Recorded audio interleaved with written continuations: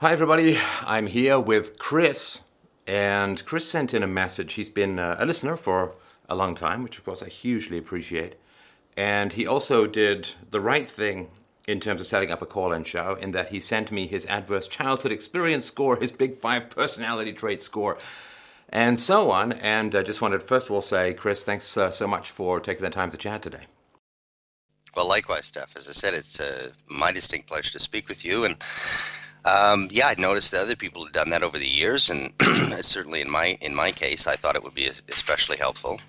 It seems to do some people good, and I'm certainly pleased for that. Philosophy has a lot to offer childhood trauma, mostly in the realm of moral examination, which is kind of what I wanted to work with you through today. So I hope you don't mind. Let me know, of course, if there's anything that you want me to not do, but I was going to read a little bit of your intro, and then we go through a little bit of the adverse childhood experience score to figure out where you stand. Sure. Yeah, please. Good, okay.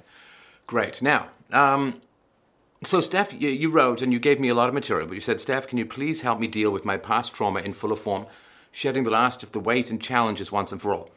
I want to have a family, you say, and do an amazing job, and I have significant meaningful work to do in the world, and my past is still getting in the way. Especially as far as anger, pain, sadness, depression, and self-doubt, self-loathing, and shame. Now, you get that list of words, right? And a lot of people are like, well, there must be something wrong with him if he's got all of those negative emotions churning around. And that's cold-hearted for people, and I want to chide people who have that impulse, because we can go through a little bit of this adverse childhood experience score. It's worth taking for people, even if you had a great childhood or you think you had a great childhood, just getting a sense of where you stand. It also opens you up, if you had a great childhood, it opens you up to the kind of horrors that can occur for other people who weren't quite as lucky. So I just wanted to sort of point that out. So the adverse childhood experience score, I can put a link to it below. And the first question is, did a parent or other adult in the household often or very often swear at you, insult you, put you down, or humiliate you, or act in a way that made you afraid that you might be physically hurt? Now, some of these, Chris, you put in qualifiers, but not this one. Yeah, I wasn't, sorry, I could have written a better qualifier for the rest of them. Yeah, I don't know, my father was... Look at that. First thing you do is apologize. Oh, we got some work to do today, my friend. Well, because it wasn't a criticism, I'm just pointing it out. Some of them you were like, I feel it could be, but this was like, yes. And that's good. That means what's not good. It's good that it means you're certain about this one. So what happened in your childhood that made this one so certain for you?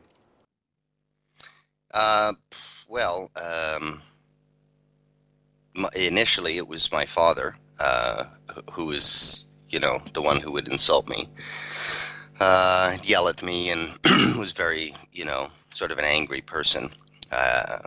Even friends, for example, if I ever, very, very rarely ever brought a friend to the house, they came but once, and he didn't even have to say anything. You just look at them and scowl at them, and they would say, wow, your dad is a scary person. Oh, wow. So, he's a very big man. He's not my biological father. He adopted me when I was about 1 to 2, somewhere in there. And, I'm quite tall and lanky, basketball, volleyball type of body, cycling, that kind of thing. And he was a football player, lots of muscle, 225 pure muscle, right? And so he would get in my face when I was really young. He didn't really hit me a lot, many times, and in fact, but sorry. Now you apologized again, and I won't have it. I'm just feeling no apologizing to me, my friend. I'm just feeling emotional. I'm going to warn you that I don't want you to apologize. Listen, if you didn't feel, you've heard these calls I've had with other people, right, Chris? If you didn't feel emotional about being insulted and attacked as a child, that would be a terrible thing. Like, you're apologizing for humanity, for feeling, for having a sense of emotional, moral outrage about being abused as a child. That's not something to apologize. I think that's something to treasure, something that keeps your humanity. No, I agree. I just have found as an adult that it's tough for me to cover things, even that I find inspiring and beautiful, without being a little bit overly emotional, as opposed to perhaps some of the callers that you've had that have been unemotive. Overly emotional. But either way. Yes, overly emotional is a judgment state, right? Overly emotional is a judgment state. I think what's generally the case, and correct me where your experience, of course, has been different, Chris, but for me, people blather on like little bubble-headed carbonated sea foam about nothing in particular. As the old poem goes, life dribbles away in a series of headaches and worries, and people just float on the surface about nothing in particular while societies and economies and cultures collapse all around them. But then the moment someone gets emotional or passionate about something, everybody's like, oh, God, the predator called emotion is loose in the conversation. Tamp it down, put it down, get rid of it. And that, of course, is something that's programmed into us, I think, by the powers that be. Because if we get passionate, then we self-actualize, we get emotional strength, we get deep roots, we get connection, we get courage. And the powers that be don't want us to have a lot of courage. Whether the powers that be are your sort of immediate family authority, if you have bad parents or priests, teachers, politicians, you name it, right? So I recognize and welcome the passion and the emotion which you feel. As long as the emotion is not manipulative, which yours is not, there's no such thing as too much emotion. No, I'm just warning you. I'm going to get choked up often and easily. That's all. All right, good in that you're connected to it. So the second ACE, did a parent or other adult in the household often or very often push, grab, slap, or throw something at you, or ever hit you so hard that you had marks or were injured? Well, yeah, and as I'd said, my father didn't hit me a lot, if many times, but, I remember the thing that was getting me choked up and caused me to apologize last time was the memory of him headbutting me, which, wasn't, he would refrain. I knew he wanted to, he just made me feel like he wanted to kill me, but was trying with everything in him not to. And I know he came from a violent background, but, it still made me terrified. How old were you when he tried to headbutt you? Oh, gosh, well, he did headbutt me. That was his restraint. That was he would headbutt me, and he did that on, I don't know, not often, but, many times, a few times at minimum. And that would have began at a pretty early age, probably around 6 or 5, 6, 7, I would think. So you got a 220-pound ex-footballer plowing down at you, shoulders squared, head forward when you're 6. Yeah. Tough guy. Woof, what a brave man. Yeah, and you could hear him, coming if you were, anywhere in the house. If he was ever angry, you could just hear his big footsteps, and it was terrifying. Right. And he would. The only time he, once I remember, he just picked me up and he put me right into the drywall. He was a carpenter, and he probably just didn't enjoy having to repair that afterwards. And the fuck was your mom doing? This is always my big question when this stuff is occurring, Chris, and I'm so sorry. What a terrifying experience. But what was your mom doing during these episodes with the man that she chose to be your stepfather, I guess, right? Yeah, I mean, well, they had my 2 sisters, 5 years apart. Like I was 5 when my first sister was born, and then I was 9, almost 10 when my second sister was born. And we, and then the family split up when the youngest sister was only about 2 or 3 years old. I would have been about 12 when the marriage fell apart. They were together for 13 years before separating, and it took them about 10 years, really ugly, to get a final divorce out of that. But oh God, that's another story. A decade? Yeah, pretty much. They're just horrible people who would always say the nastiest things about one another, too. They just never could clue into that was maybe not the best thing to do to your kids, is constantly call down the other one, whenever you're around them. So, but either way, that's, again, we're just getting off track and way ahead of No, it's not. Timelines. None of this is off track. So, I return to my original question that you white-knighted off into tangent land. I don't know where What she was your mother doing when you were being physically attacked by your stepfather? Well, I can't remember her being in the room or in the presence. Maybe he found it easier to do it when she wasn't actually standing right there. I don't know. I don't recall her actually standing right there. or like putting her hand on him and saying, "Hey, like leave him alone" or something like that. Um, I don't ever remember her doing or saying anything about it. Wow. And I suppose, or tell me if I'm wrong, did you ever talk to her about No, this? No. no. Why do you think Everybody it was? knew. Well, because I think it was apparent. Everybody knew what kind of man he was. Right. Right. Mm. So, do you know if he hit her at all? No, I don't think he did. No, Hmm. she was. I remember, being up and hearing them fight and stuff, and I think, I would. The most closest thing to violence I ever heard was just plates and stuff smashing, and I think that my intuition told me it was her. Oh, okay. So she was a bit of a thrower too. Well, not very often. That was pretty rare. I think that only happened maybe a few times in my life as well. But there was a lot of yelling, of course. Number 3. Did an adult or person at least 5 years older than you ever touch or fondle you, or have you touched their body in a sexual way, or attempt, or actually have oral, anal intercourse with you? God, this one's tough. I got a new It's horrible, friend. isn't it? It's horrible stuff to talk about. It's horribly common, but it is very much a conspiracy of silence around this stuff, right? Yeah. Well, I think I was just a vulnerable kid, and one time in that neighborhood, I was walking home, and some old man approached me on a neighboring street not too far from my home, and invited me into his house and performed oral sex on me. I've talked to a healthy few people, well, just a few, I guess, actually, a few of my closest friends over the years, and I guess it's not the rarest of things to have happened, but How old how old were you? I think I was about 12 or 13. Ugh. And I've said this before, but I really think it bears repeating, Chris. Well, first of all, again, I'm incredibly sorry for this kind of horrifying pedophilic predation upon a child. But it is amazing to me. Like, you think of the risks that these pedophiles take. It's a step, like, if he misjudges you, right? Like, so let's say that you end up having, like, you run home and you tell your parents, right?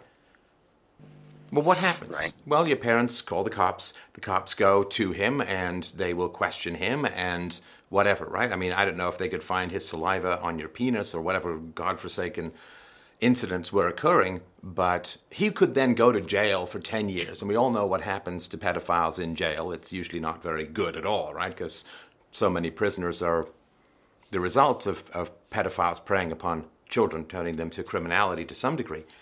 So it literally is, like, if he gets it wrong, it's almost like a death sentence for him. It's certainly the end of his free life as it stands. And so this incredible instincts that they have developed, these horrible predators, these incredible instincts that they have developed to figure out which children will stay quiet because they're taking their life in their hands every time they approach a child. And the degree to which they're like, you know how sharks can smell like a tiny little bit of blood in something the size of a swimming pool or a lake or whatever. These guys, some women as well, they know down to a T exactly which children they can prey on. I guess occasionally they'll make a mistake, which is why they end up in prison.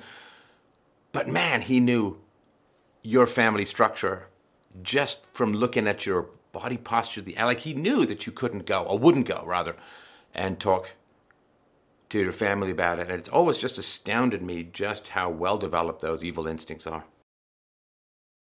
Well, actually, when you say that, it reminds me of I know that people in my experience with, maybe a poor father figure, role model, early in my business and career and so on, it was par for the course to be taken advantage of by those men as well. What do you mean? And just, by way of,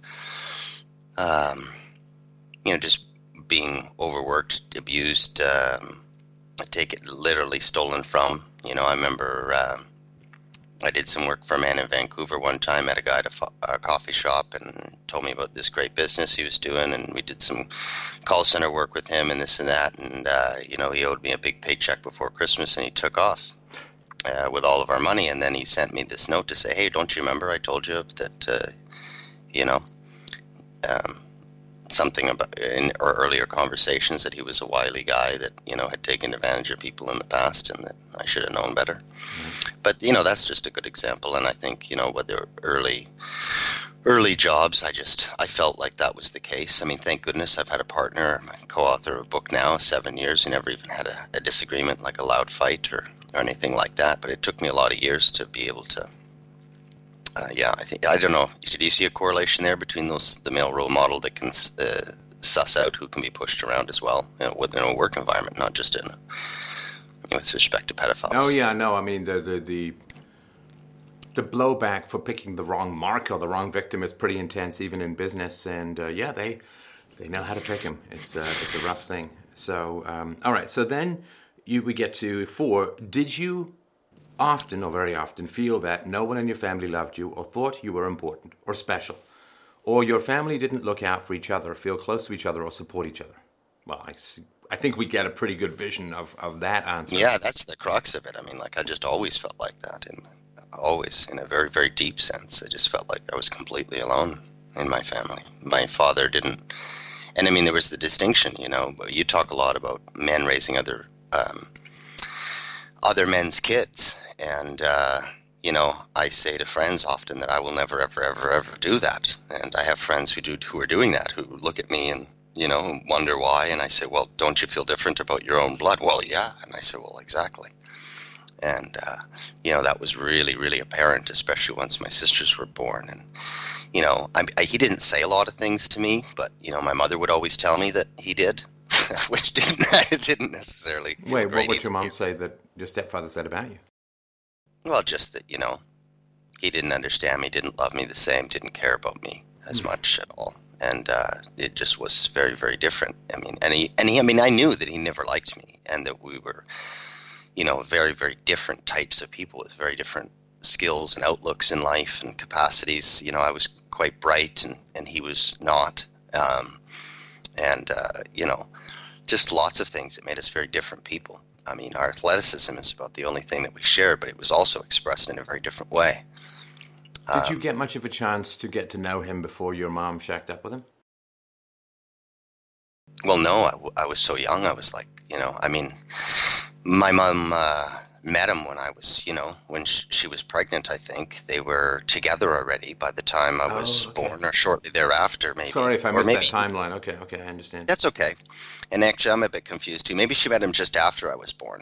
But either way, it wasn't like you got a chance to do a job interview or a dad interview, right?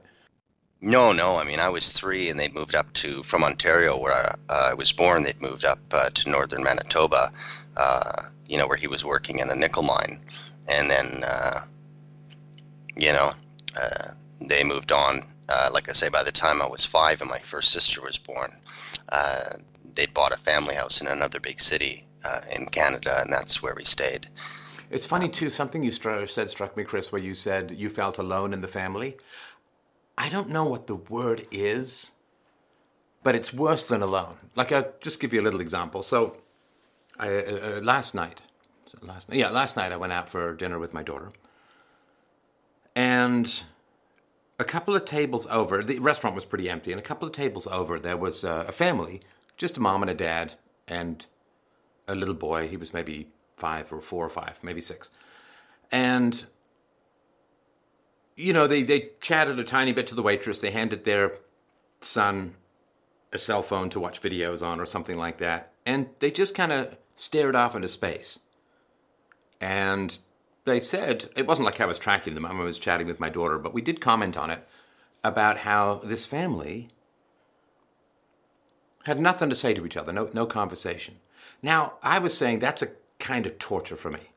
Because for me, I like to be alone, in contact with my own thoughts and ideas and musing and mulling and, all of the wonderful little water wheel churn that goes on in my brain on a fairly continual basis, awake and or sleeping.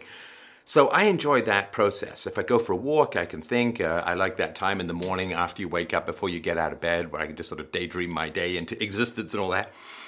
So I really, really enjoy that time of being alone. Now, I also really enjoy time with friends and family because we're having great conversations, for the most part, right? But that time when you're with people, but there's no conversation occurring, or things are tense, or things are distant, or that to me is a kind of torture. Like it is a spiritual agony for me, because I'm not with my own thoughts, but I'm also not connecting to other people. It is a limbo land of an ex-haunted house. Like, it doesn't even have a ghost in it. Does that make any sense? So it's more than just, I felt alone in my family. You're isolated. You're cut off from yourself in these kinds of environments. You have nothing. The truth is, Steph, I mean, I concur in such a complete sense. I didn't quite realize until I was older how much, I confess to you that, despite really enjoying writing, I actually enjoy conversation, I think, a little more. And I never knew that until, I was an adult. And I still, I wouldn't put myself in such a torturous position as you describe now with any friends or whatever. I mean, I would just never participate in with people and be around them if they didn't enjoy the conversations the same as I do. Oh, if I'm in a situation where there's if I'm in a situation where there's some block to conversation, I'll just grit my teeth and use whatever verbal and emotional dynamite I need to break that block and reestablish connection. Like, I just won't have it at all. To me, that's like driving with the door open down the highway. It's like, well, we got to fix that before we go any further. And I can't do it. Like, I literally, if I'm in a relationship where there's something interfering with communication, I don't care what I got to do, but I'll do it. Yeah, and I don't even like small talk. I mean, my older sister, I talk to her a lot, the middle child there, always have. And we talk almost every day, and she loves small talk, and I hate it. But she knows that, and so she entertains me, and I entertain her a little bit. But in general, rapport, even with strangers and this and that, I just don't do small talk very well, and so I get right into deep conversation with people, and if they can't handle it, like you say, that's it, I'm out of there. Yeah. No, I was once in a hot tub chatting with a woman who had a daughter. I was a parent, of course, and the kids were playing together. I was sitting there, and she was talking about the need for massage. I said, "Oh, why do you need massage?" "Oh, I have chronic pain." "Oh, why do you have chronic pain?" "Oh, because of my childhood." And it's like, okay, we'll go there. We'll talk about that. I'll never see her again, but let's at least have something more than this baton handoff of empty syllables known as the perpetual distraction of small talk. Small talk to me is kind of like candy. Okay, once in a while, maybe, but you can't have a steady diet of it or you rot your brain. All right. So, number 5, did you often or very often feel that you didn't have enough to eat, had to wear dirty clothes, and had no one to protect you, or your parents were too drunk or high to take care of you, or to take you to the doctor if you needed it? Yeah, that's hard. Sorry. No, that's a tough one too, because that's one you can't hide, right?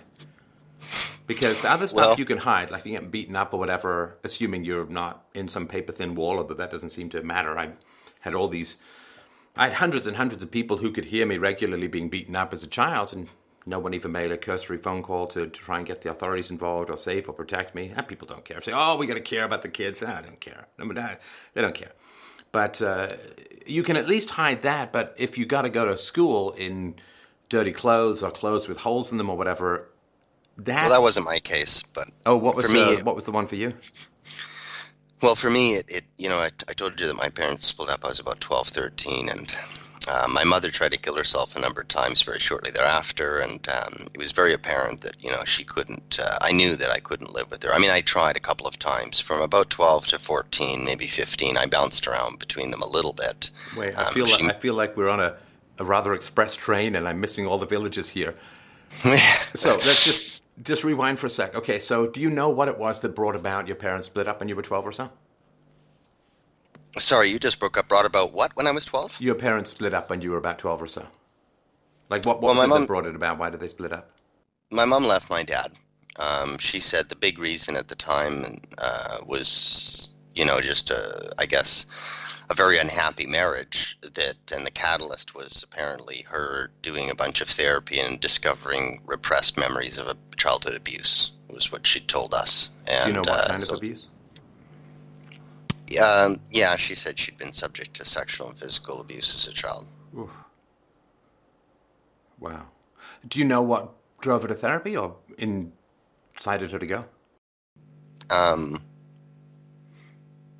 no, I think she seems, like my mother was very intelligent and could put on an incredible show, and I said that there wasn't a lot of deep conversation. I mean, but I could go to her and, when I said I was completely alone, I mean, I did go to her with problems in my childhood sometimes, and she would, make an effort to console me. And I think that she has, with her intellect, if just the awareness that she needed to do that, I would guess that, in order to try and live a better life. Although I often say that there was, two mothers. One was the bit of a rock that held the family together until I was about 12, and read to me voraciously, in fact, before I was, up until about the age of 5, which was probably the best gift she ever gave me. And, did do some, I mean, I think she worked in childcare with, children with disabilities, physical, mental, all kinds, and is very, very good with like young children. And this will come up later, because she adopted and continues to, take care of foster kids and things like that, which we find horrifying as her adult kids, because we know the abuse that she turned into an alcoholic, a raging alcoholic, immediately after leaving my father. Like I said, tried to kill herself a number of times, ended up immediately in a violent and abusive relationship, which I was in that house for a couple months and then left. Okay, hang on. So the villages are blurring past again for just a second here. There's lots, yeah. Yeah, Sorry. So your mom left. Did she leave the household, or did she kick your dad out? Well, initially he left and got an apartment, but then when she met this new guy, they moved into a house together. My dad moved back into the family house, which was his pride and joy, and kept it thereafter. And in fact, once, my mother, became completely incapable at the end of that relationship, was just short-lived, about a year or two maximum, not even. The violent one that she... Right. Did she hook up with the guy before your parents split up, do you know? I don't think so, but like immediately thereafter, which I found shocking. And then, my smallest sister, was only 2 or 3, like I say, when they split up, and then maximum. And then she went to live with my father, and my other sister ended up being raised by my mother. And then I just left the house entirely. So getting back to the original question, for me, I just bounced around from, I had a group of about 5 or 6 close friends, and I would stay with their families for as long as they would put up with me. And they would get tired of me, and it would be time for me to go back to my dad's house until he kicked me out again, and then go to another friend's or just on to another friend's. And that's how I spent my, all my high school years and part of my junior high. And it was really, for me, the food was a big thing, because the family's always, even just approaching their fridge was terrifying for me. I didn't want to help myself, and it was always a thing. And were even you as an adult, that you would wear out your welcome if you took food? Exactly. Right. Well, exactly, because in fact that did happen in a couple of cases. In fact, one of my close friends, mentioned that was, and they were rich doctors, like, millionaires living in. But they mentioned that was, I should never go to the fridge and help myself, and la la la. And I was just did anyone's sorry to interrupt you, Chris, did anyone's parents ever ask you why you couldn't go home? Yeah, they did. And I don't know if I just couldn't articulate it well enough for their liking. They just always seemed like, oh, well, it's not a big deal. You should be able to go back with your father. So they would put up with me for, a month or 2 or 3 maximum. And that was the end of that. I was back on my own, or looking for another friend to stay with, because they would just try and send me home. One of them phoned my best friend, lived only 2 hours down the street. And she was the only one. She's one of Canada's most recognized public doctors in a certain aspect, and always on CBC radio. Very, very smart woman. And she was a single mother. But either way, she tried to talk to him, and sent me home. Did your mother drink before she left your dad much? No, they were never big drinkers. I remember that they would go out every once in a while, as a couple or something like that, not even once a week or anything like that, and then they would come home. I remember smelling alcohol in their breath, and they would always oftentimes be in a good cheery mood, kissing us goodnight or whatever. And yeah, so they didn't really do a lot of that, although I recently reconnected with a friend who our families had vacationed together in the summer that we always took. That was one of the best things, if not maybe the best we did as a family, is every summer we would take like a week or two and rent a cottage somewhere in Canada and go. And for 3 of those years, we did it with the same family. And I just reconnected in the last week with the boy that was my age, which is pretty cool. And he reminded me that they used to, drink a lot together. And I guess our next door neighbors on the other side were good friends of theirs, and they would drink together. But it was always out of my purview and never... Drinking at cottages in Canada. Never heard of that before. All right. Right, so exactly. When your mom left your dad, you said she really became... So she drank a lot, and then you say she immediately got into this very violent relationship? Yeah. And how much was she drinking? Like it was... bottle of wine a day, or do you? I guess you don't know if you weren't living with her, right? Yeah, exactly. I mean, I don't know, but I mean, almost immediately it seems as though she slipped into that, where it was like at least a bottle of wine a day, and it never has gotten better. It's only gotten worse. I was to finish off that previous statement. It was like one woman and then another woman, and that second woman who was supposed to heal through therapy and so on, just always digressed instead. Well, it's the arc that's supposed to happen, right, is you get some illumination or self-knowledge, or you hit kind of rock bottom, you go into therapy, you learn about your history, you learn about your past, you try to fix your relationships. If you can't, you can upgrade from them or move beyond them or whatever. But it sounds like your mother went from some sort of self-knowledge crisis into therapy and then ended up with a worse guy than your stepdad, and an alcoholic to boot. Yeah. And then remarried eventually to a man 11 years younger than her that she just tortures to death. And in fact, he tried to kill himself just in recent months and has threatened to do so many, many times. And we all knew, and we just none of us can stand to be around them because she's so awful to him. Why? As one of the reasons. How did she try and kill herself when you were sort of, I think, 12, 13 or so, if I understand the timeline correctly? Mm-hmm. How did she try and kill herself, and how did you know about that?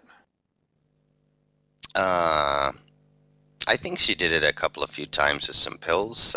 One time she took a car and drove it into a tree. I don't know.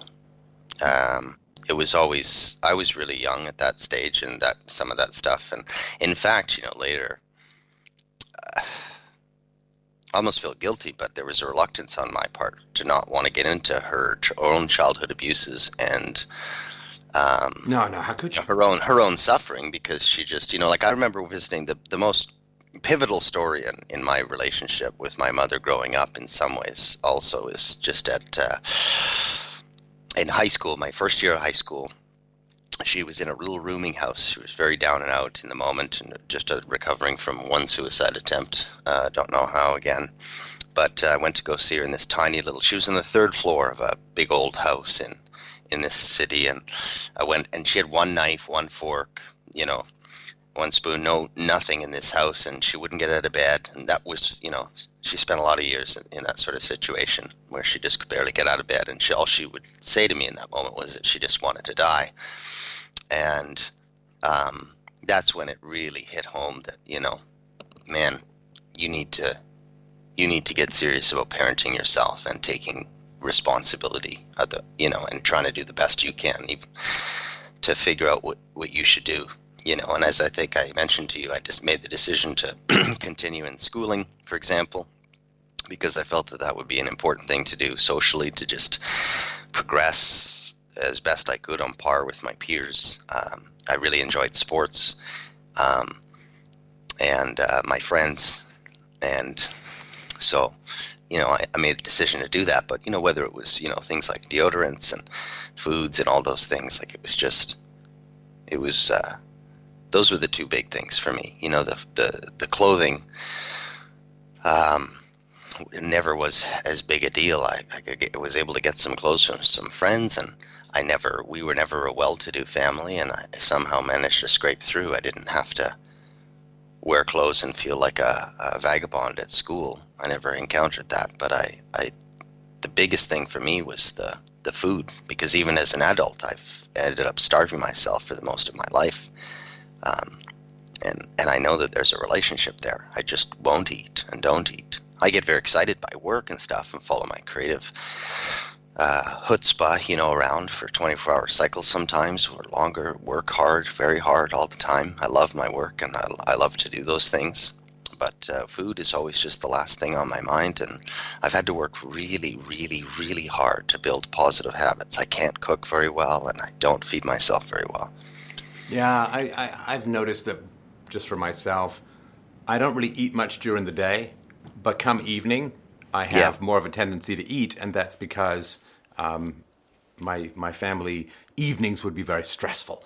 And so I would tend to want to eat as a result of stress. Whereas during the day, if my mom was gone, it was much more relaxing. So I'm just sort of working on that correlation to make sure I don't overeat in the evening, which is kind of the worst time to do it because then you go to bed or whatever, right? So, and it's funny, the clothing thing, I'm glad you didn't have that. I remember I picked up a girl when I was about 14. I used to do swimming and diving and all that kind of stuff and chatted with her. Really nice girl, and we went on a date. We went to go see the movie Airplane. I remember being very embarrassed because there's a topless scene. I remember being very embarrassed at that. And the only pants I had holes in them. And I had to kind of cover up the holes in my pants while I was sitting there, hoping that she wouldn't notice. It is a real déclassé or low rent bat signal that you can't really help avoid because you got to wear something. Well, I worked as well. Sorry? I started working when I was about 15 as well, which helped. Then I could buy deodorants and food, or deodorant and clothes and things like that. Has your mother ever expressed any sorrow or regret or guilt? Yeah. Over how you were treated and who she chose to be in your life? Yeah, but she wouldn't put it that way. I mean, I've put it to her that way in recent years. How would she put it?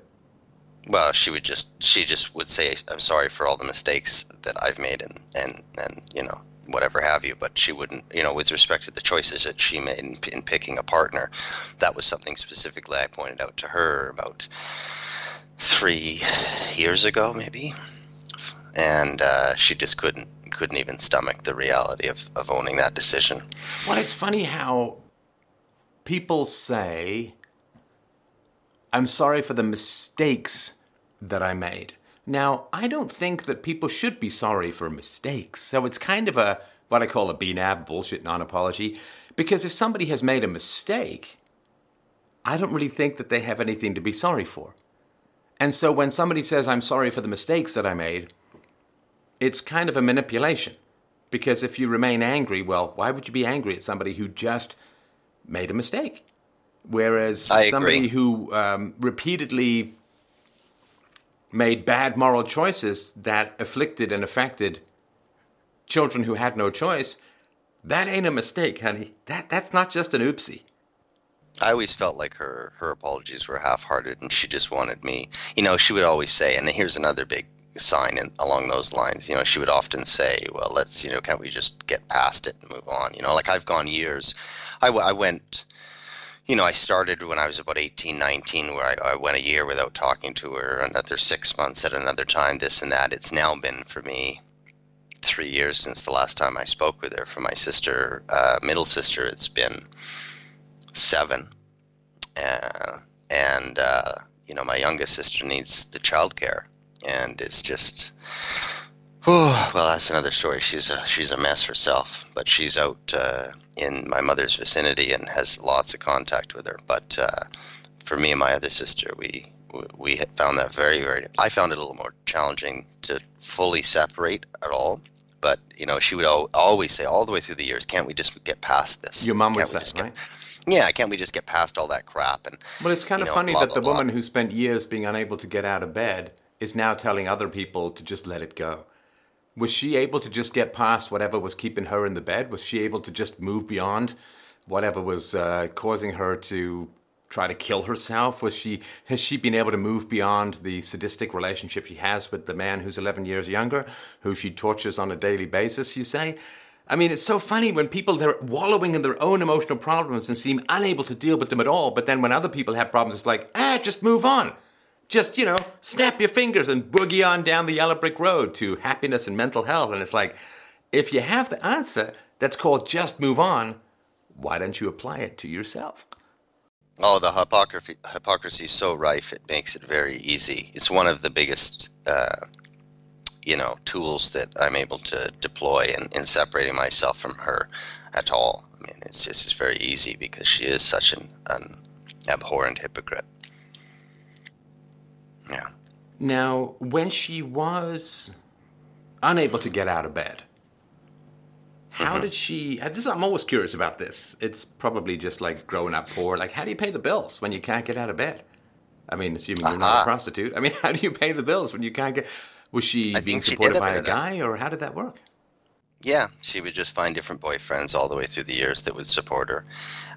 It was one of the things that, I learned a lot from my sister, and my sister, she would spend, she was so irresponsible. My mother was just ridiculously irresponsible with money. And I know that was a cause of conflict in my mother's marriage to my father.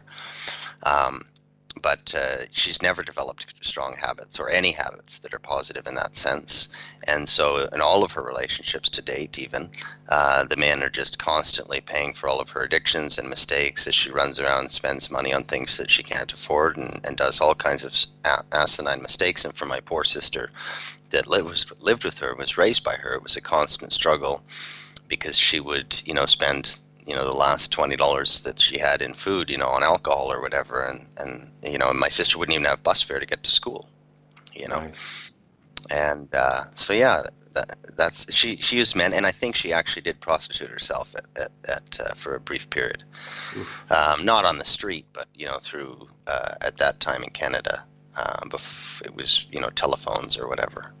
She had a little business card. Well, I guess that brings me to my next question, which is how pretty is she? Not that pretty. When she was younger, maybe? Before alcoholism and abuse took its toll? 7 max. A 7? Not even like by the time she was left my father, it was, she's just not even that attractive. But like I say, she's very, very smart, manipulative, and has a reasonably pretty face and can be quite charming in her own right. Right. Now, some of these questions we can skip because we've talked about them as we go. Mm-hmm. But then the question 10, did a household member go to prison? You said not before age 18, but at age 18, I myself went to jail and feel strongly that this is a yes. So what happened there? Well, my first big full-time job, I quit school, to take a sales job, line sales ad, and then I had an accident. I actually was going to drive. I was doing really well at that sales job, climbed the ranks pretty quickly, and in fact, again, that manipulative situation, I guess I can say, I was selling curvy vacuums, and the local distributor in the city that I was living encouraged, young up-and-starters to, whether it's big apartments, penthouses, bills, this and that. I ended up, always wanted a Jaguar. And it was my first car ever. I got leased a Jaguar. Then I had an accident. I was going to take my mom for Christmas. We were going to drive to see some family in another part of Canada. And I went to go see her that night. And I was warming up some soup on the stove for her and had changed into sort of a fleece button-up shirt and leaned up against the stove and then caught fire. And still has some scars on my back, suffered second, third degree burns on my back from that and whatnot. And the trip was no more, but also the job was no more. And, a lot of the bills, and then it was a real learning experience because nobody came to visit me. Nobody really cared from work, this and that. Because you were off recovering from the burns, you got fired or you were let go? Well, I couldn't keep up with my bills. By the time I was like almost 2 months off work, and I just couldn't keep up with the bills. Nobody really cared in the same sense. I was living, I was, just leveraged way too far for, it's just stupid. But they encouraged that, In any event, I ended up then I found another job, and and one of the people that, another mover and shaker in the city, and we were doing some different things in the insurance industry. And all things were going well.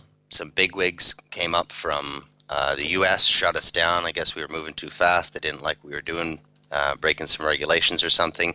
And one of the younger guys I was with, he was 10 years older than me, but working under this big guy, he said, "Look, I got a deal in Calgary, another city." Well, let's not get into too many geographical details, but go ahead. Sorry. But yeah, he said, "Let's go to this other city. I got a good deal for us." So we went out there to try and strike a deal with some people who wanted us working on this other deal, apparently, and it just fell through when we got there. And that's when this guy turned to me and said, "Look, I got something we can do." And essentially his idea was that we would sign up for a local charity walk and just walk through the rich neighborhoods in town collecting donations, give the charity the checks, and pocket the cash. I did that for 30 days until we were caught, roughly. Wait, sorry, there was a charity walk, so you go through the rich neighborhoods and you would take donations but not give them to the charity? Well, we would give the checks but not the cash. Oh, I see, okay.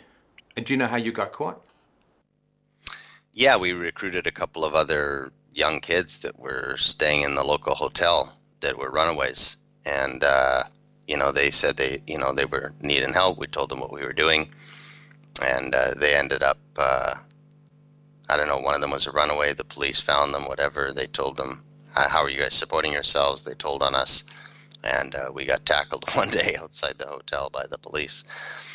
And so that happened at 18. And I went to jail for 5 months. I got the same sentence as the guy 10 years older than me that, unbeknownst to me, had a record of doing this. And so I don't know. That was that. But as I'd said, it was still a rather impressionable age. And I think I've heard you talk quite a number of times, as I've heard others talk about and then not just the maturing of our brain, but when certain types of people, character traits, whatever have you, are more prone to criminality for various reasons, tends to dissipate after about 26. But it just really struck a chord with me because it was a big life-changing moment. I really did a lot of soul searching and decided that because up until that point, I remember vocalizing even that I was willing to step on whoever and do whatever I needed to do to get where I needed to go. And after that happened, I thought, no, that's not the way you're going to live this life. Well, that's something that I've thought about, which is if you grow up with this kind of family, then what happens is you are surrounded by a whole bunch of people. Other people's, that's why I was asking about your friends' parents, teachers, priests, policemen, whoever. Nobody did anything, yeah. And nobody does anything. Nobody intervenes, nobody asks questions, nobody just... And then society says, well, you see, you have to obey all these rules because we're such a moral society and we care about the kids and we're so good and the laws reflect our dedication to moral ideals. And of course, if you grow up and you're abused and you float through the society and nobody gives a rat's ass about it, why on earth should you believe any of society's claims to its high moral standing? What? Darn tootin', Steph. I remember exactly feeling those thoughts exactly, that the world didn't care about me and why should I care about it? And coming very close to those nihilistic, horrible thoughts. And it was at that moment in my life, in fact, where, I described that dark night of the soul began. And, I eventually, as I say, very, very quickly came to the personal decisions inside that, regardless of what had happened to me, that I wasn't going to take anything out on the world and that I was going to help it heal and be a better place, as well as myself. And that no matter how long it took, and no matter how many rounds of counseling it took or whatever, that I would be the man that I knew lived inside of me, that I felt like I was getting further and further away from. Right. And So, and that's why I've always said to myself, if I ever got to a position where I could listen to people and help and validate what terrible experiences occurred to them as a kid, like, this show doesn't come out of nowhere.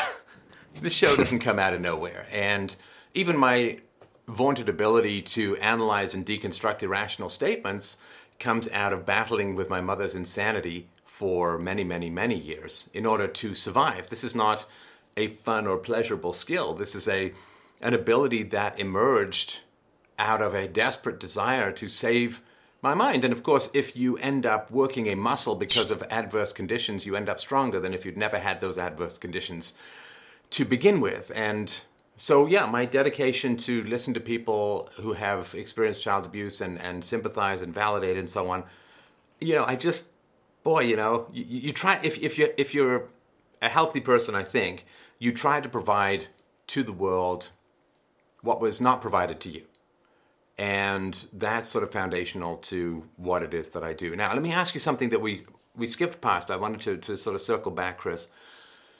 You did say you felt a little, if I remember rightly, you said you felt a little bit guilty about not being more sympathetic to your mother's trauma, your mother's childhood trauma. Yeah, I mean, like, it's only a minor amount. I mean, it just, I wish I guess you wish you could be there for anybody to, whether they're a family member or not, at least in part. But because of all the, the trauma at her hand and the continual, like I say, hypocrisy that continues to this day, it's pretty well impossible to ask that of me. And I recognized that. But it you know how tough it is. I mean, you've said it before. I mean, never mind the white knighting for the mothers that goes on. It's tough, as I spoke to in the letter, to be a child of parents that are so toxic and dangerous so as to just be continually abusive, and you need to actually never, ever talk to them again. Well, I'll tell you this, more from an anecdotal standpoint. I think there's some valid theory behind it, but I'll tell you this from an emotional standpoint, Chris. The people I've known who were abused as children, who ended up sympathizing with their abusers, were utterly destroyed psychologically and morally. Yes. Utterly destroyed. That's right. And so I knew I couldn't do that, but it still didn't make it, still wasn't easy for me to turn my back on her suffering or her as a human being, being that she was my mother. I mean, it says in the Bible to honor your parents, and that haunts me. Yes. It does say that in the Bible. And it is unfortunately not a conditional statement based upon their virtue. It is, unfortunately that's the way religion often gets sold, is the parents say, oh, I can indoctrinate my kids into honoring me, so sure, I'll choose this religion because I don't have to be a great parent to have them honor me. I can just tell them that God said so, and there you go. But no, it is, I'm not saying that people like your mom should not be sympathized with. I mean, there are some people who will justly and fairly sympathize with what your mom went through. It just can't be you. Because you're the victim, right? I mean, so a rapist, usually rapists have been raped themselves, often as children, and there is some significant percentage of rapists who claim to have that, who knows for sure, claim to have that experience.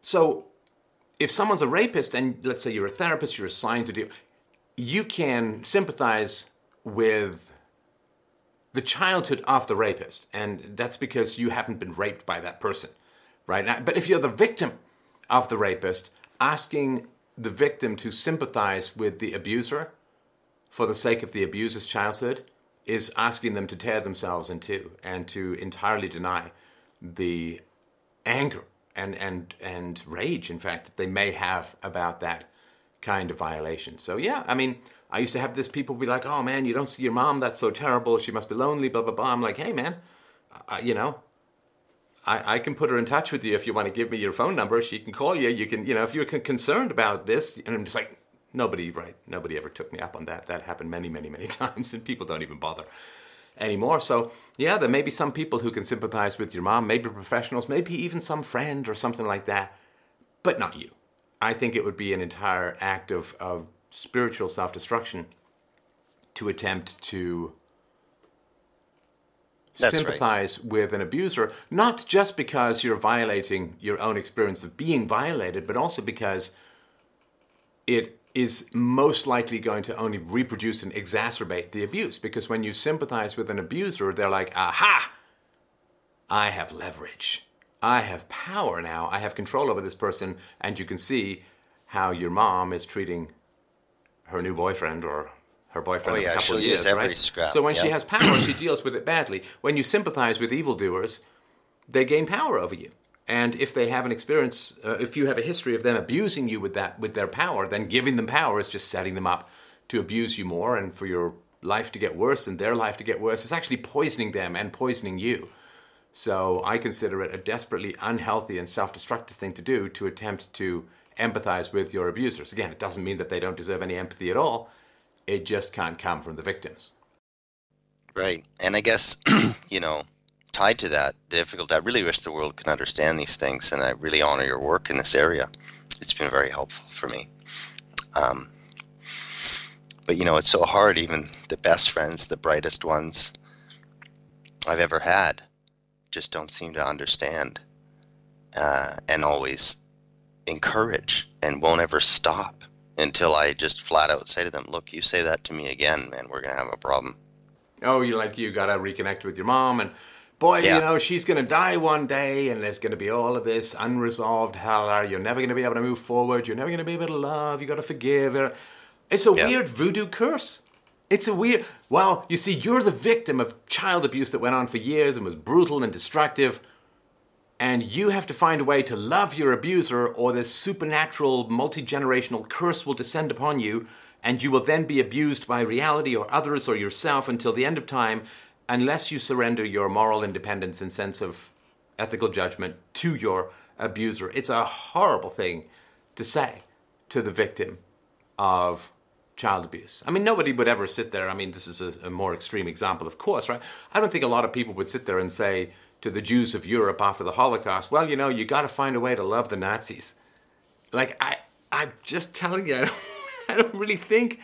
And our entire legal system couldn't work if there was this absolute commandment for forgiveness, right? Like, everybody would then have to forgive. Nobody would ever press charges. There'd never be any consequences, and crime and violence would run rampant, as we know what happens, in New York in the 70s when the Democrats got in power and let everyone out of the prisons or refused to enforce a lot of the laws and so on. Or we see this in Sadiq Khan's London. If you don't have the laws, if you don't have the rules, things get worse and worse and worse. And it's just this specific group of people who've been abused as children, who are supposed to do what nobody else in society ever is supposed to do, and that is deny their own experience, put themselves back under the tender mercy of a prior abuser, and cross their fingers in the hopes of escaping a curse that is being put on them by outside the situation. It's a wretched and horrible thing to do to a victim of child abuse, and it's how people collaborate and participate in more abuse. Sorry, Chris, you were going to say? Well, I mean, it sounds so light, in comparison to, obviously, your terrific examples of the real insanity of it on larger degrees. But, when, again, probably the most intelligent and caring friendship I've ever had, real virtuous friend that continues to this day, met here in Spain, has been just a real brother, real kindred spirit, just so brilliant. Will still, until I said, don't ever say that again, would say things like, I just hope for you that can change. I just really believe that that's possible, and I really, I just can't understand it, and I think that will be better in the long run, and I just hope that you guys are able to move past this stuff. Well, with all due respect to your and friend, that sounds... Chris, hang on, with all due respect to your friend, and I don't mean to put anything between you and your friend, because it's so common, it's almost hard to get mad at people about this, but my question is always, why are you focusing on the victim changing? Like, why doesn't he call up your mom and say, listen, you abused Chris for years, you exposed him to abuse, and you traumatized him, and you bullied him, and you hit him, and, you married a guy who beat him up, and, you really need to find peace, you need to apologize, you need to take own. Why is he not calling up your mom? If he's so concerned about this relationship healing, why is anyone and everyone perpetually focusing on the victims of child abuse to change their behavior rather than the perpetrators? It seems kind of cowardly. Like picking on the victim on the more reasonable person, right? This is always my concern about being reasonable in the world. Because society generally has, or people have generally this scan. And what they do is that in any time they feel anxiety, they look at relationships and they say, okay, who's the most reasonable person in this relationship? Okay, what I'm going to do is I'm going to go and attempt to get that person to appease the more aggressive person. I mean, you can look at this in Europe between Christians and Muslims and so on. What does the government do? Well, or people who are like, I'm very brave at criticizing Christianity. In other words, I'm very brave at criticizing people who say turn the other cheek and forgive your enemies, but I'm not brave at all in criticizing Islam, because they look at these two these two belief sets, and they choose the more reasonable and nag that person rather than taking on the challenging work of criticizing the least reasonable and therefore really in the most need of robust criticism. So it really bothers me that people focus on the victim. You know, people can call up and say, oh, you got to fix things with your mom. It's like, you know, you can find her. You can call her up. If my mom were to come to me with wisdom and knowledge and apologies, and, you know, that would be a beautiful day. That would, you know, I mean, maybe you feel differently. I'm just telling you what my thoughts are. That'd be a lovely day. I would never say no to the people in my past who want to come and solve problems. I've certainly put my years in of trying to solve these problems and have these conversations. I put my time in, years and years and years of trying to work in and solve these issues. Not only to no avail, but to a negative avail. In other words, I wasted that time where I could have spent it building more positive and benevolent and beneficial relationships elsewhere in my life. That time was worse than wasted, and I'm not going to live forever, and I don't have decade after decade to squander on attempting to one-sidedly heal relationships with permanently dysfunctional people. Like, I'm sorry, if I live forever, maybe I could spend another couple of decades, but I am entirely mortal. And I don't have an infinity of time with which to somehow one-sidedly fix a relationship. You know, like if you go the old skipping game you play where you roll around the skipping rope, you can't do it if you're the only one holding the rope. You need somebody else on the other side to make it work. And that's right. Yeah, I would not say no to people who wanted to fix things from my past. I would be happy to listen. But my first suspicion, of course, would be that people want to fix things in my past because they want things from me in the here and now. Right? I want people to try and fix things before they desperately need something from me. Because then it's just bullshit. You know, then it's just like, okay, well, I'll apologize if you now come and take care of me because I'm old and sick. And it's like, nah, you know, if you'd have done it before you got old and sick, maybe. But now that you're old and sick, I can't trust anything because you need things. And once you need things and you suddenly find it, you have so much sorrow and apology in your heart because you need things from me now. And it's like, yeah, I'm sorry. Now that you need things, I don't believe it at all. But you know, there are people who are younger. They could have come to me anytime over the past 10, 15 years. Last time I had really anything to do with my family, they could have come to me anytime, and they haven't. And so I chased and I tried to solve and I tried to fix. It didn't work. Other people have never responded. Like at some point, you just have to be an empiricist and accept the truth about these relationships. I agree wholeheartedly. I mean, I certainly would if I saw the changes in my mother's life. You know, if I saw her, like I say, she fosters children and is in a worse place these days than she was when I was growing up, you know, in a lot of ways. I mean, she's not with a violent man, thankfully, anymore. But just the fact that he's a pushover and wants to kill himself, I don't think that makes it better for the little kids that they're raising. Well, it's almost like, you know, something that I was told once, I won't say by who, but something I was told once about my mom is that she had an unlived life as a murderer. And that phrase popped into my head with regards to your mom. Like if she's driving a man to suicide, that's almost murderous, right? Yeah, no, she's got a real dark side to her, that's for sure. Yeah. All right. Yeah. So the question is, let's get back to where we started, and I appreciate all of this frankness about all of this. So, your question was, deal with my past trauma in a fuller form, shedding the last of the weight and challenges once and for all. You say, I want to have a family, do an amazing job. I have significant, meaningful work to do in the world. My past is still getting in the way. This is the anger, the pain, the sadness, depression, self-doubt, self-loathing, and shame. Okay, so my first question is, when people have perpetual experiences of their childhood, I never ever like to say, well, you're just holding on to it or you won't let it go, because that's meaningless. That's absolutely meaningless. The question is, are you in a secure environment emotionally and relationally now as an adult? In other words, is there anything in your environment that's triggering past experiences? Not in my relationships. I basically have none, other than, you know, a couple of just very, very, very small group of close friends. I've isolated myself in a lot of ways. And my camaraderie comes through my work. Well, I mean, it's lonely. I mean, it's a little bit lonely, but I really love just thinking and being alone with No, but thoughts and you want the ideas. thinking to produce something in your relationships, right? Right. And I mean, I guess I would like to be able to go out and find better relationships. And I'm just scared because every time I've done those things in the past, they haven't gone well. And the last break I'd mentioned was 7 years from the last big relationship. I wasn't, happy with that at all. And, maybe, I could give you a couple of two key stories, but in my past, I don't know if we need to do that with relationships or not. But Well, do you feel, yeah. or how confident? Sort of, give me a 1 to 10 scale, Chris. How confident do you feel in your ability to figure out who's crazy and who's not when it comes to dating?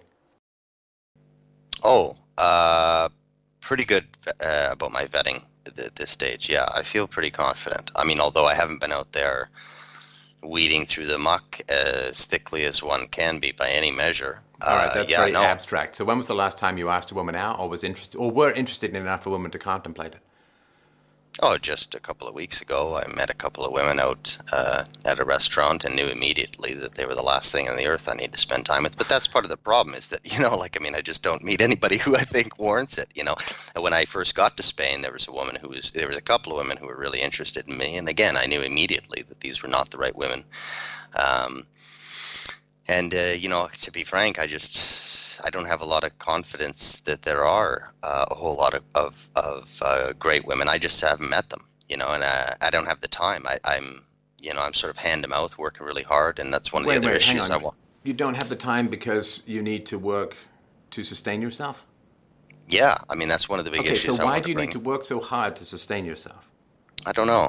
That's one of my big problems. Is economically speaking? I'm sorry to keep interrupting, but that's okay. Economically speaking, as far as savings go, or do you have investments, or do you have any way that you can work less without ending up on the street? No. In fact, I'm walking a fine line, as I often do. Sometimes I've been in very rare in my life if I had any real sense of financial security. Never had any savings. Why? One of the challenges... Well, I think one of the key things for me was that I always found it really difficult to find good jobs that I felt okay about doing. I started off in sort of sales and marketing positions, and whether it was, banking or, different types of things, I always felt like there were certain industries I never ever wanted to work in. That was one thing. And then and it was always difficult to find. My cliche was on a scale of, features and benefits versus the stack of cash I got. I needed to feel good that I was actually helping the world. And that was always challenging to find. And then I eventually made the decision very early that rather than work for other people, I would just try and do things on my own. And, I just never...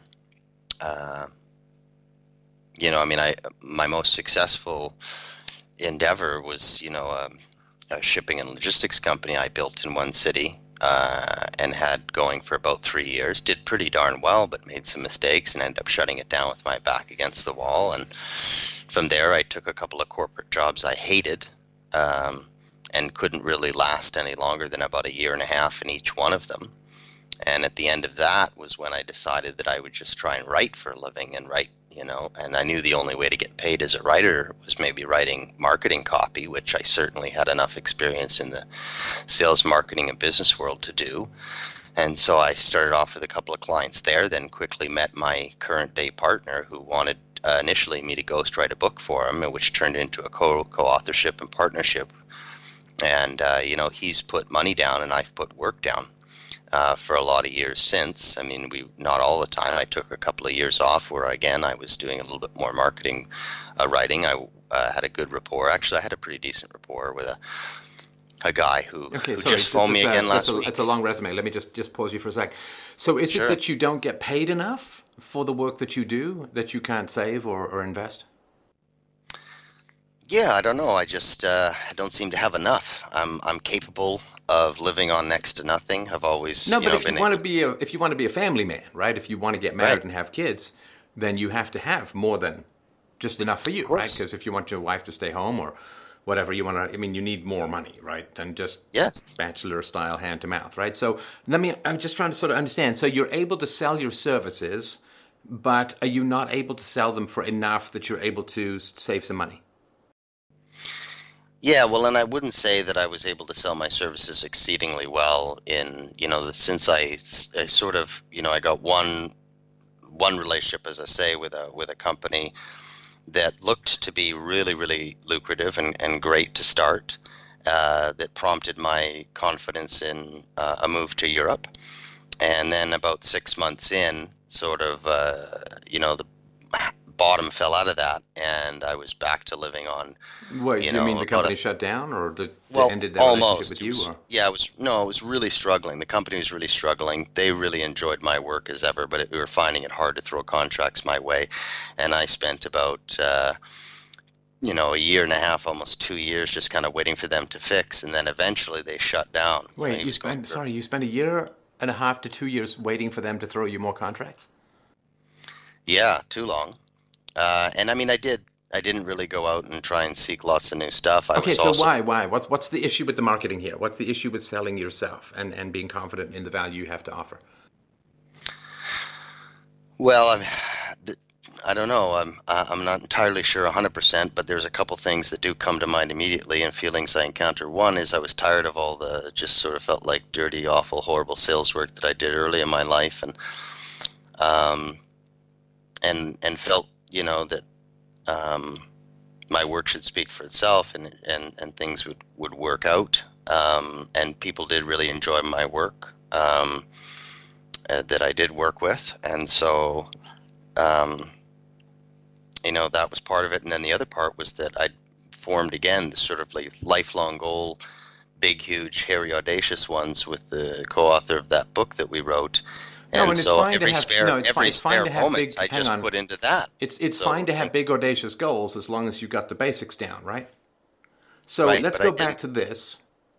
Do you feel that it's somehow beneath you to market yourself, to sell yourself, to there's got to be some thought about it that's blocking you from doing that. I think it's maybe sometimes, I guess when push comes to shove, it's got to be a lack of self-worth. It's don't guess. No, don't. The first, if you're guessing rather than knowing, you're almost certainly wrong. I am too when I do that, right? Right. Okay. So, as far as, I mean, do you have confidence in the value that you can provide to people in your occupation? Yes. Okay. So when you go to people and say, I have this skill set, I would like to work for you, it's going to be very productive for both of us, you'll make money, I'll make money, or however you were going to phrase it or put it, what's the block behind that? What is the... You said sort of dirty sales early. So what is it dirty to sell yourself in that way? No, I mean, I feel better about selling myself and the skills that I have now as opposed to, widgets for other people, ideas, products, or services in my earlier years. But, I don't know. I wonder if maybe I think I'm above it now and shouldn't have to. I don't know. I'm old enough now. I'm good enough now that, it should be easier. I don't know. I've hated selling. That was one of the problems in my business is that it's not like I hate it. I'm good at it. I mean, I sold a couple of hundred corporate clients all myself in that shipping and logistics business, but I never hired salespeople, and I could never keep on top of the need to sell more and run the business in all the different ways and shapes and forms. And I just don't want to do the sales anymore. I just want to do the work. I'm very creative, very capable person. I just would rather do that stuff. And that was what worked well in a partnership that I had with a media organization back in Canada for the first little while that I was here in Europe. They did all the selling, and sometimes they'd call me into the boardrooms and the sales meetings, and I'd help upsell and things because I enjoyed that and didn't mind doing that at all. But I guess I'm tired. No, but if you haven't been selling yourself for a while, how could you be tired of it? Tired of the idea, I suppose. I don't know. Yeah, there's something there. I'm not quite sure. I'm not trying to avoid it at all. No, it's good because this is the heart of the issue, right? Because if you meet the woman of your dreams tomorrow, she's going to look at your bank account like, I'm sorry, but there is that trade, right? I mean, she's going to look at your bank account and say, okay, give me the decade you're in, age-wise. Just 40. Okay, so she's going to look at you and say, wow, he's 40, and he's got barely 2 nickels to rub together, right? Right. So as far as your life goals go, not being able to make money is a big problem, right? Yeah. And I think maybe back to your question, I don't know. I mean, although I am confident in my ability to do my job currently and provide value, I suppose part of me isn't as well. Well, no, it could be. Sometimes it's just a perspective. So I'll sort of tell you my approach to things. I'm not a big fan of selling either, but I'll tell you what is important to me. Is that I will do whatever it takes to get philosophy into the minds of people, right? Right. Whatever it takes. You know, if it's pushing the envelope as far as acceptable ideas, well, if I genuinely believe those, I will do that. If it is going to do live speeches, I will do that. If confronting people in the media, I will do that. If it's singing to people in Japanese, I will do that. Whatever, right? Or maybe for some people, stopping singing to people in Japanese. So I have a responsibility to bring my skill set to the world because the world desperately needs this skill set. Now, it may sound like, oh, well, philosophy, that's really important, but marketing isn't. No, marketing is very important because there are people who've got great products that could really benefit the world. And the benefit of the world might be it cures cancer. The benefit of the world might be it keeps their drinks cold on a warm day, which can actually be very satisfying, you know, like some sort of wraparound for the beer or something. Sure. Right? So I don't mean to denigrate in terms of levels of importance or whatever, but if you have a skill set, then you should be responsible for bringing that to the world. Because if they don't hire you, they're going to hire someone who isn't going to do as good a job. And if people are going to need to get answers about big ticket questions, and they're either going to listen to me or they're going to listen to people who aren't as good at philosophy or who aren't as whatever, right? The X factor. So as far as responsibility to bring your talents to the world, you're hurting the world by hiding your talents because you're lowering the competition for excellence in the world. You know, if there's only one guy in the running race at the Olympics, he doesn't have to run he doesn't have to run at all. He can just walk, right? And so the more people who are competing in the Olympics, the faster the runners are going to get as a whole. Which is why the races they have in the Greyhound races, they have that electronic hare race around the track, the electronic rabbit. So by not roughing in and getting your skill set to the world, you are keeping good things from the world. You're keeping excellence and quality and competition and all that from the world. And if you believe that your skill set is important, like you'll find somebody who's got a great product and you'll work like crazy to get just the right language to help people understand how important that product is, you're doing the world a real service. Sales and marketing are doing the world a real service because it's overcoming people's inhibitions or just making them aware of the quality of the goods that's out there, and that benefits not only your client, but everybody else who competes with you, who also have to up their game. I agree. There's value there. I don't think my issue is in the value with that. I mean, I called it dirty sales just because early in life, whether it was Kirby vacuums or just different things, I felt like it was a little nastier in that sense. But I firmly believe you're right there. I mean, I guess what the thoughts that are coming to mind as you're talking are that I've been part of my capacities that give me confidence or my ability to just make a decision about something I want to do and do it. And oftentimes it feels like be able to perform better than people who might have studied in that field or something. However, maybe I'm not as good. And, my dad always used to say to me, for example, that, you just want the quick and easy answers.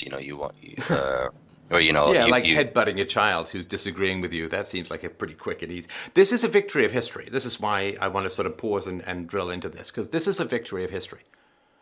And I don't know if you're aware, maybe you are, but I don't know if Chris, if you're aware what a titanic battle is going on about your future between your parents and yourself. In other words, if you win, they're wrong. If you get love, if you have success, if you become a great dad, then they're totally wrong. Completely, utterly, irrevocably wrong. And they don't want to be wrong.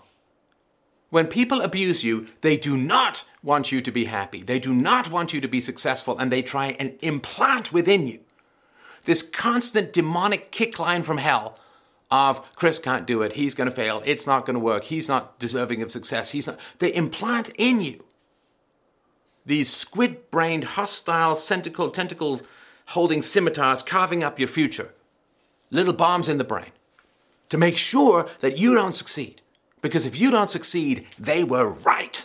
And if you do succeed, they were completely wrong and they can't take it. If they could handle being wrong, they wouldn't be violent, they wouldn't be abusive, right? They wouldn't need to dominate and crush and destroy children. If they could handle being wrong, they wouldn't be abusive.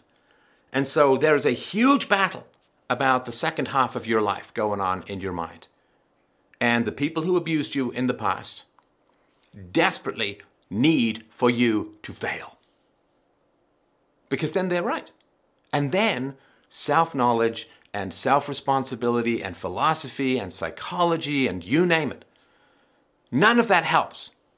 Because you've been saying to them, I'm sure consciously or unconsciously, you've been saying, it'd be really great if you just learned more about yourself, and it'd be really great if you just took responsibility. It'd be really great if you morally understood the history that you inflicted, and right? And so you're saying all of that. Now, if you pursue that path but you fail in life, then they can safely disregard all of your advice and in fact feel pompous and successful and we made the right decision because look at what Chris suggested we do. It ain't working for him, so he's just full of shit and we win. Whereas if you succeed, if you get what you want through the pursuit of self-knowledge, philosophy, and virtue and so on, man, they lose it all. And it tortures them, and they don't want to be tortured. So they would rather put the bombs in the brain in your mind to prevent you from getting what you want so that they can feel justified in everything they did. And they can also feel justified in avoiding every piece of advice you gave them. I mean, I understand the glaring truth in what you're saying. I mean, I haven't spoken to my father. He's never phoned me in my entire life.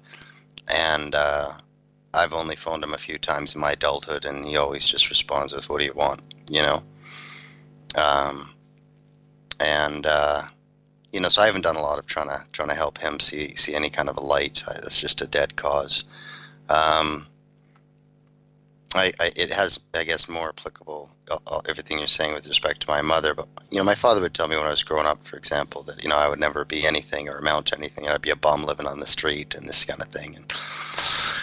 And as much as, like, I want to feel like that doesn't have an effect. It didn't, but then coupled with the, you want the quick and easy answers, and whether it was the Kirby and the Jaguar or this business deal and that business deal, starting my own businesses. And, or the fraud with the charities, right. Or always chasing the big windfall, writing the book. All right, hang on. God, you're overloading me with unemotion at the moment. I'm feeling pricklies all over my body and my spine is like a firework at the moment.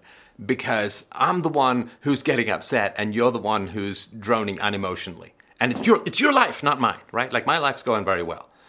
Wow. And I feel like I'm the one who's getting upset about your lack of progress, which is what you called me up about, and you're not. And I can't let that happen because that's what your parents want, which is for me to get upset and take all the emotional energy that you're actually feeling, have it projected onto me, have me acted out so that you can distance yourself from it and serve the needs of your parents, right?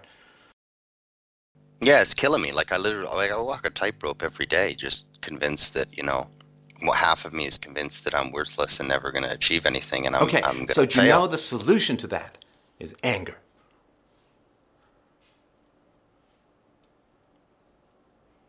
And I've heard sadness, I've heard dissociation from you, Chris, but not anger. Yeah. And the second half of your life is on the other side of getting angry. Because they were wrong. They were wrong. They were wrong factually, empirically, but most importantly, they were wrong morally. You were shredded, attacked, abused, abandoned, neglected, tossed out of your home, basically like a gypsy running vagabond from parents to parents' household. This was all viciously immoral, viciously destructive, and the people who did it are frankly deep pieces of shit. I feel sadness when you say those things. All right. I don't feel anger. I just feel broken. Okay. Right. I understand that. And I understand the brokenness. And that's what they want you to feel. Because if you're broken, they win.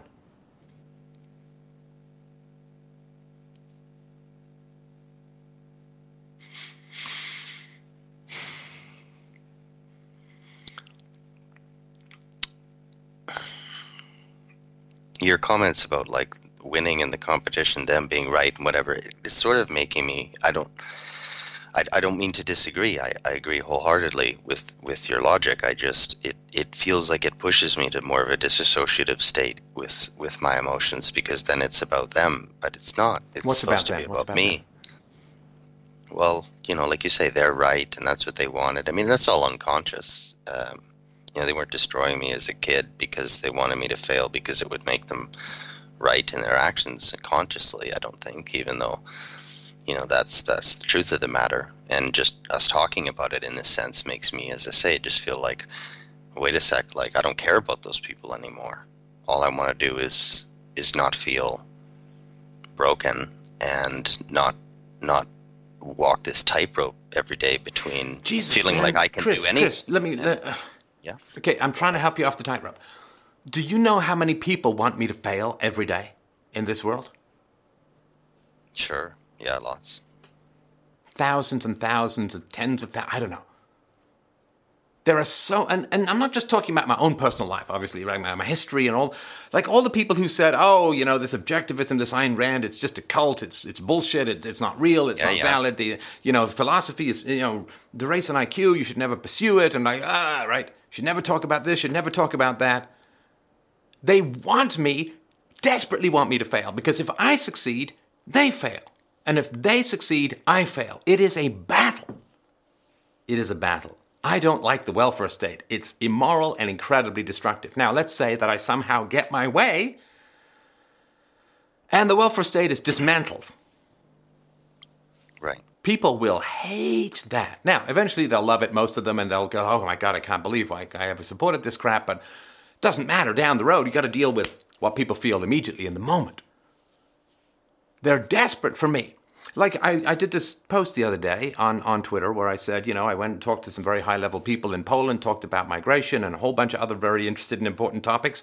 I did a whole presentation on the migrant crisis that Katie Hopkins and other people were kind enough to retweet and so on. And, next thing you know, Poland and Australia, they're not signing this agreement. Israel as well, this UN migration compact. Now, people are like, oh yeah? Are you claiming that's all because of you? And it's like, no, of course not. Correlation is not causality, but it's interesting. And the people who are saying, oh, you didn't cause this, it's like, I'm not saying I caused it, but it's an interesting series of events. That's all, right? I certainly had some effect and some influence. I have no doubt about that, because unless other people have also been meeting with high-level government officials and talking about these important topics in a way that almost nobody else can.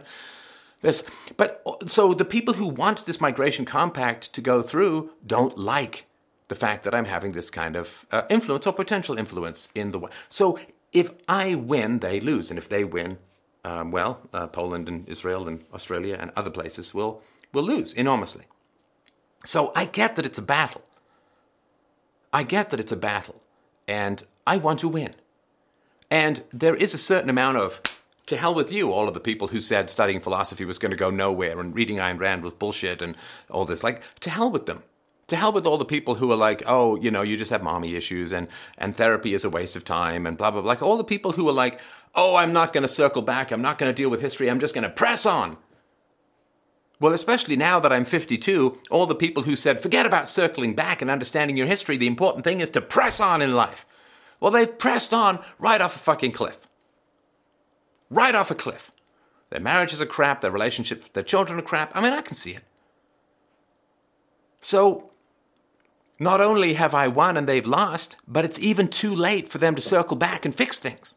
Now, they can't go back and re-parent their children. They can't go back and choose someone different to marry. Maybe in the future they can, but... So, I don't like that it is this way, but it is this way. When people set themselves against you that deeply, it's win-lose. I would have loved it if they just said, oh, there's something interesting in Ayn Rand, there's something interesting in Nathaniel Branden, there's something interesting in psychology and self-knowledge and philosophy and reason and evidence and all these things. And if they had pursued that to some degree, they don't have to take it as far as I... If they'd pursued that to some degree, that would have been wonderful. And I didn't sit there yelling at them that all of this relativism and subjectivism and postmodernism and nihilism was going to lead them to a terrible place and they should turn around. I didn't try and grab them by the collar. Maybe I should have. But I did as much as I could with the resources I had at the time to try and turn things around for the people I knew when I was growing up. But they just didn't listen.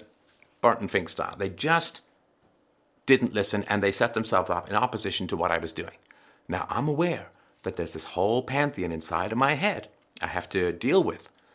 I have to listen and recognize and accept. I can't just reject them all because they're in my head, right? And I call it the Miko system. Every aspect of yourself has something important to offer. And you can't just say, well, you come from this bad person in my past, therefore you have to go. No, you can get rid of the bad person in your past, but their effect upon you, you need to integrate into your personality. You need to integrate and accept and absorb them. Like, my inner mother was there to save my life from my outer mother, right? So that I could scare myself into navigating through compliance or sometimes submission or sometimes fighting, rather than have her kill me. You know, I mean, as I've said before on the show, like she grabbed me when I was like 2 or 3 years old and beat my head against a metal door. I could have died or been permanently brain damaged. So this was like the unlived life as a murderer is not hyperbole, my friends. So this battle is going on. And your choices, you say you're on this tightrope, but you have to commit. There are people in your head and in your history who desperately need for you to fail. And there's you, who desperately want to succeed. Now, when you succeed, it provokes anxiety in all of those inner alter egos in your head that want you to fail. Because when you succeed, they don't know that you're not in your family at home anymore. They're permanent archetypes that have been activated in your brain through trauma. So they don't know that you're not 6 anymore. Because we're not designed for this wild change that we can actually achieve in society these days. They don't know that you're an adult. They don't know that you're independent. They don't know that you're free of the brutal tribe who raised you. They don't know any of that. They're like, danger, danger, danger, right? They don't know that this lion will save you rather than eat you. They're just like, lion, danger, lion, danger. And the way that they know things have changed, the way that your inner alter egos know that things have changed, Chris, is the one thing that was absolutely unacceptable when you were a child. When you were a child, you were allowed to be dissociated, right? When you were a child, you were even allowed to be sad. When you were a child, though, there's one emotion you were never allowed to experience, and that was anger. Anger is the sign that you're free. It's the sign to your inner alter egos that you're liberated from history. It's the one thing that's unacceptable when you're in a brutalized environment is to get angry, right? The reason that you were sexually preyed upon by that pedophile when you were a kid is because he knew you couldn't get angry. He knew that from your body language. He knew that from everything. Your eye contact. He knew that from watching you walk alone. He knew that from the slouch, the staring at the sidewalk, the shuffling, the way you carried your backpack. I don't know, but he knew you weren't allowed to get angry. And if somebody violates you to that degree, you should hit him on the head with a book or something, right? Just do whatever it takes to get away. And then you go and you march to your parents. I'm so angry. This guy preyed upon me. I'm angry. Let's do something about it. Let's fix it. Let's solve it. Let's make sure it doesn't prey on anyone else again. But the one emotion that your inner alter egos who are desperate for you to fail, the one emotion that will turn them around, the one emotion that signals that you're no longer under the thumb of abusers, is the one emotion that's absolutely unacceptable to abusers, and that emotion is anger. That is the sign that you're out of the cave and into the light. That is the sign that you have escaped your history. Anger is a very hard emotion to feel when you've been brutalized and traumatized as a child. It is the hardest emotion to feel because we mistake the rage that was used to abuse us as anger. And we're like, I don't want to be an abuser. I don't want to be enraged. I want to be destructive. But that's sadism. That's not anger. Anger is healthy. Sadism is vicious and vile and evil and destructive. Your parents weren't angry. They were sadistic. Anger is a very healthy emotion. Sadism is toxic. Cruelty is toxic. Abuse is toxic. But anger, if you want to beat abusers, you have to express the one emotion that is anathema to them, and that is anger. And so when I talk about, and I did this many, many years ago, healthy anger is what enlists the parts of your brain that wants you to fail into helping you succeed, because they help you navigate the complicated world that wants you to fail in a way that allows you to succeed in ways you couldn't even have imagined before. Anger turns it around. Instead of those inner alter egos trying to squish you and keep you down and dominate and dictate and crush you, they can help you navigate the abusers out there in the world in a productive way, but you need to turn them around and get them on your side rather than opposing you. And the only way to do that is the giant Valhalla horn of just and righteous anger.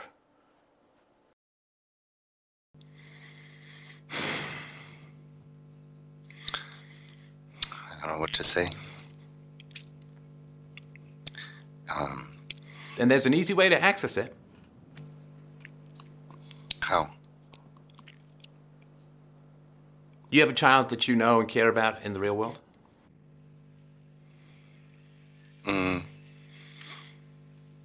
Sort of. My two closest friends here have a new baby. Okay. If you don't have a child like this, you can imagine a child like this. Imagine that you find out that a child you know and care about is being treated the way that you were being treated as a child. What would you feel? Yeah, I suppose I'd be pretty pissed. That's a pretty neutral statement.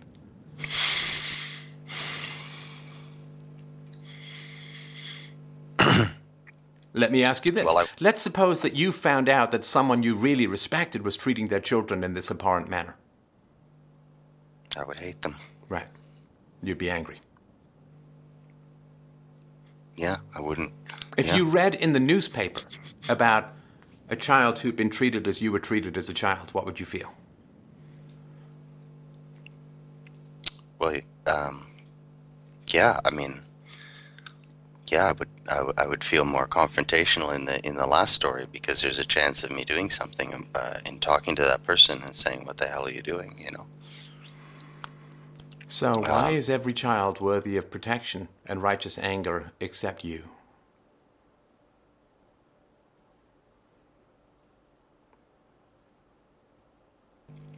I don't know. I don't know why this whole vein is so tough for me.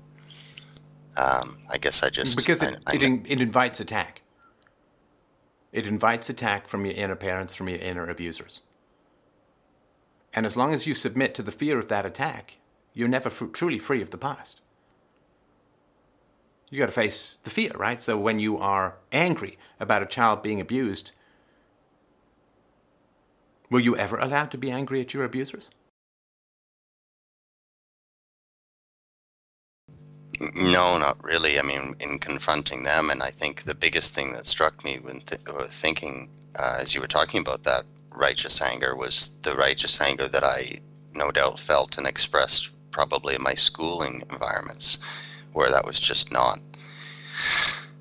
accepted very well. All of the, from like my first moments in school, all the way to the end, anytime.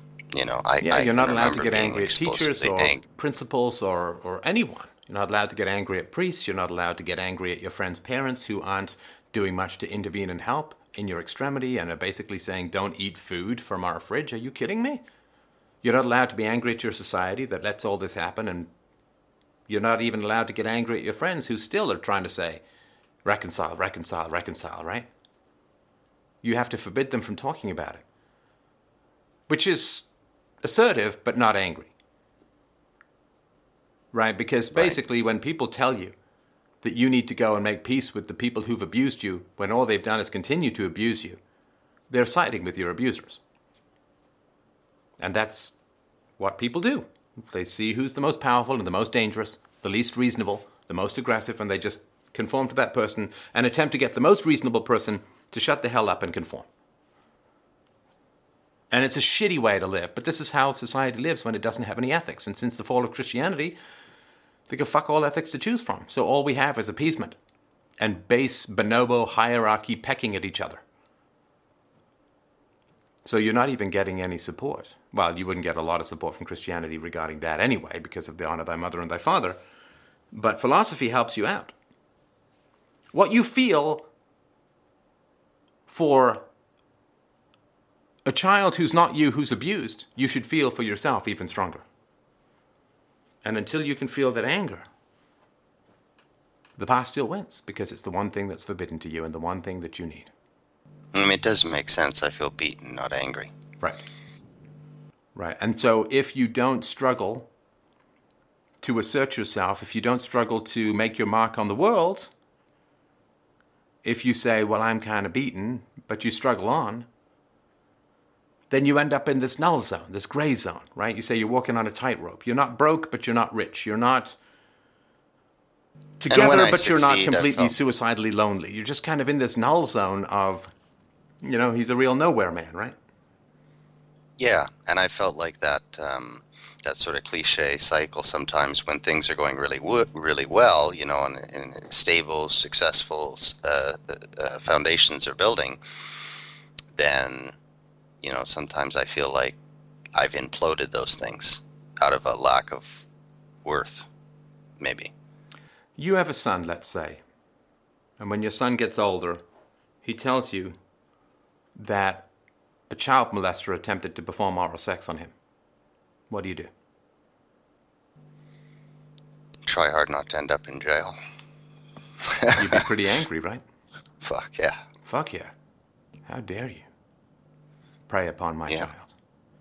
Yeah, I'd be over there in an instant. Now, the anger that you have towards the pedophile is certainly just. But the pedophile is an effect of your parents. It's not to say the pedophile doesn't have full moral agency. He does. But the pedophile is an effect of your parents. Because pedophiles are rarely caught, which means they know how to pick their victims, which means they know how to find the signs of parental neglect and abuse. So the real anger that you have, which you probably have not thought of as much, is the anger towards your parents for putting the markers on you that a pedophile could pick up on. It's true. I've just tried to forget about them and move on rather than focus on the anger I should have felt.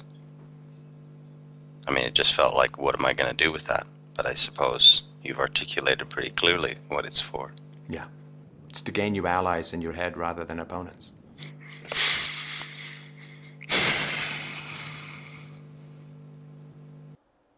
You have to walk outside the confines of a prison cell for your body to know you've been released.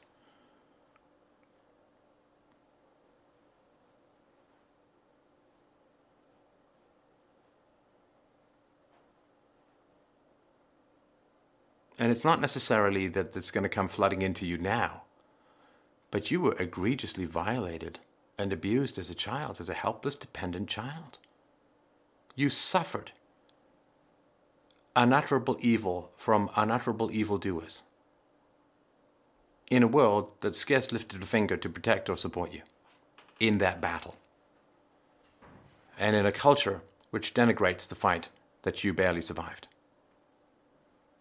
and counsels you merely to appease and bow down and kiss the blackened feet of those who kicked you in the face when you were a child. So how do I translate that into, you know, beating the pavement for more, you know, whether it just, for more clients and more stability? Well, you say you feel beaten, right? Yeah. Well, you're kind of beaten in your career, right? You're kind of getting by, but not really growing, not really saving, not really, right? So you have to get the energy of your inner opposition behind you in getting out there. And like, I don't know, I mean, I can't give you any sort of particular tricks about how to get angry and so on. But you understand intellectually that you have every right to be angry and should be angry, and that anger is healthy. Anger is like the immune system of the mind, right? We want it to fight the illnesses. When you get angry too, you will attract entirely different kinds of people in a dating sense, because you will have closure, and you will have, instead of the inner alter egos of history trying to keep you down, they're scanning for dysfunction in your environment. They turned to your service rather than your suppression. So I would say I can't remember what I did. It's been a long time, but I think I wrote a letter to little Steph. I think I pictured children that I cared about being treated the way that I was treated, and how angry that made me. Yeah, I remember thinking that if I saw my mother beating up an adult in a wheelchair, how angry I would be at my mother. And then realizing that an adult in a wheelchair has far more options than I ever did have as a child. And if you see someone beating someone up who's in a wheelchair, how much rage and contempt and disgust and anger you would feel towards that person. And realizing that whole series of emotional dominoes, toppling, falling, smashing through all of that history, gave me a very clear moral sense of just how immoral my mother was, just how evilly I was treated as a child, and just how complicit society as a whole was in all of that abuse. And it's a hard thing. It's a black pill to swallow, as they say, to realize how amoral and power-seeking and appeasing and evil-fearing society is, and how little it cares about the innocent children being brutalized under everybody's nose every single day of every single week. It is hard. But with that clarity, with that consciousness, with that acceptance of where society really is, well, from there, you get the courage and the commitment to change it. Yeah, that makes more sense. I mean, a lot of this stuff fuels, my life's work. And maybe also a little extra gas in the gas tank to do what's necessary in a foundational sense to support said. Good. All right. Well, that's the major thing that I was thinking about after I got your email. So I hope it has some resonance. And listen, I mean, you've been doing very well. I sort of want to point out that just because I say you can get a gold medal doesn't mean I don't think you already have a bronze. It means I think you can get a gold.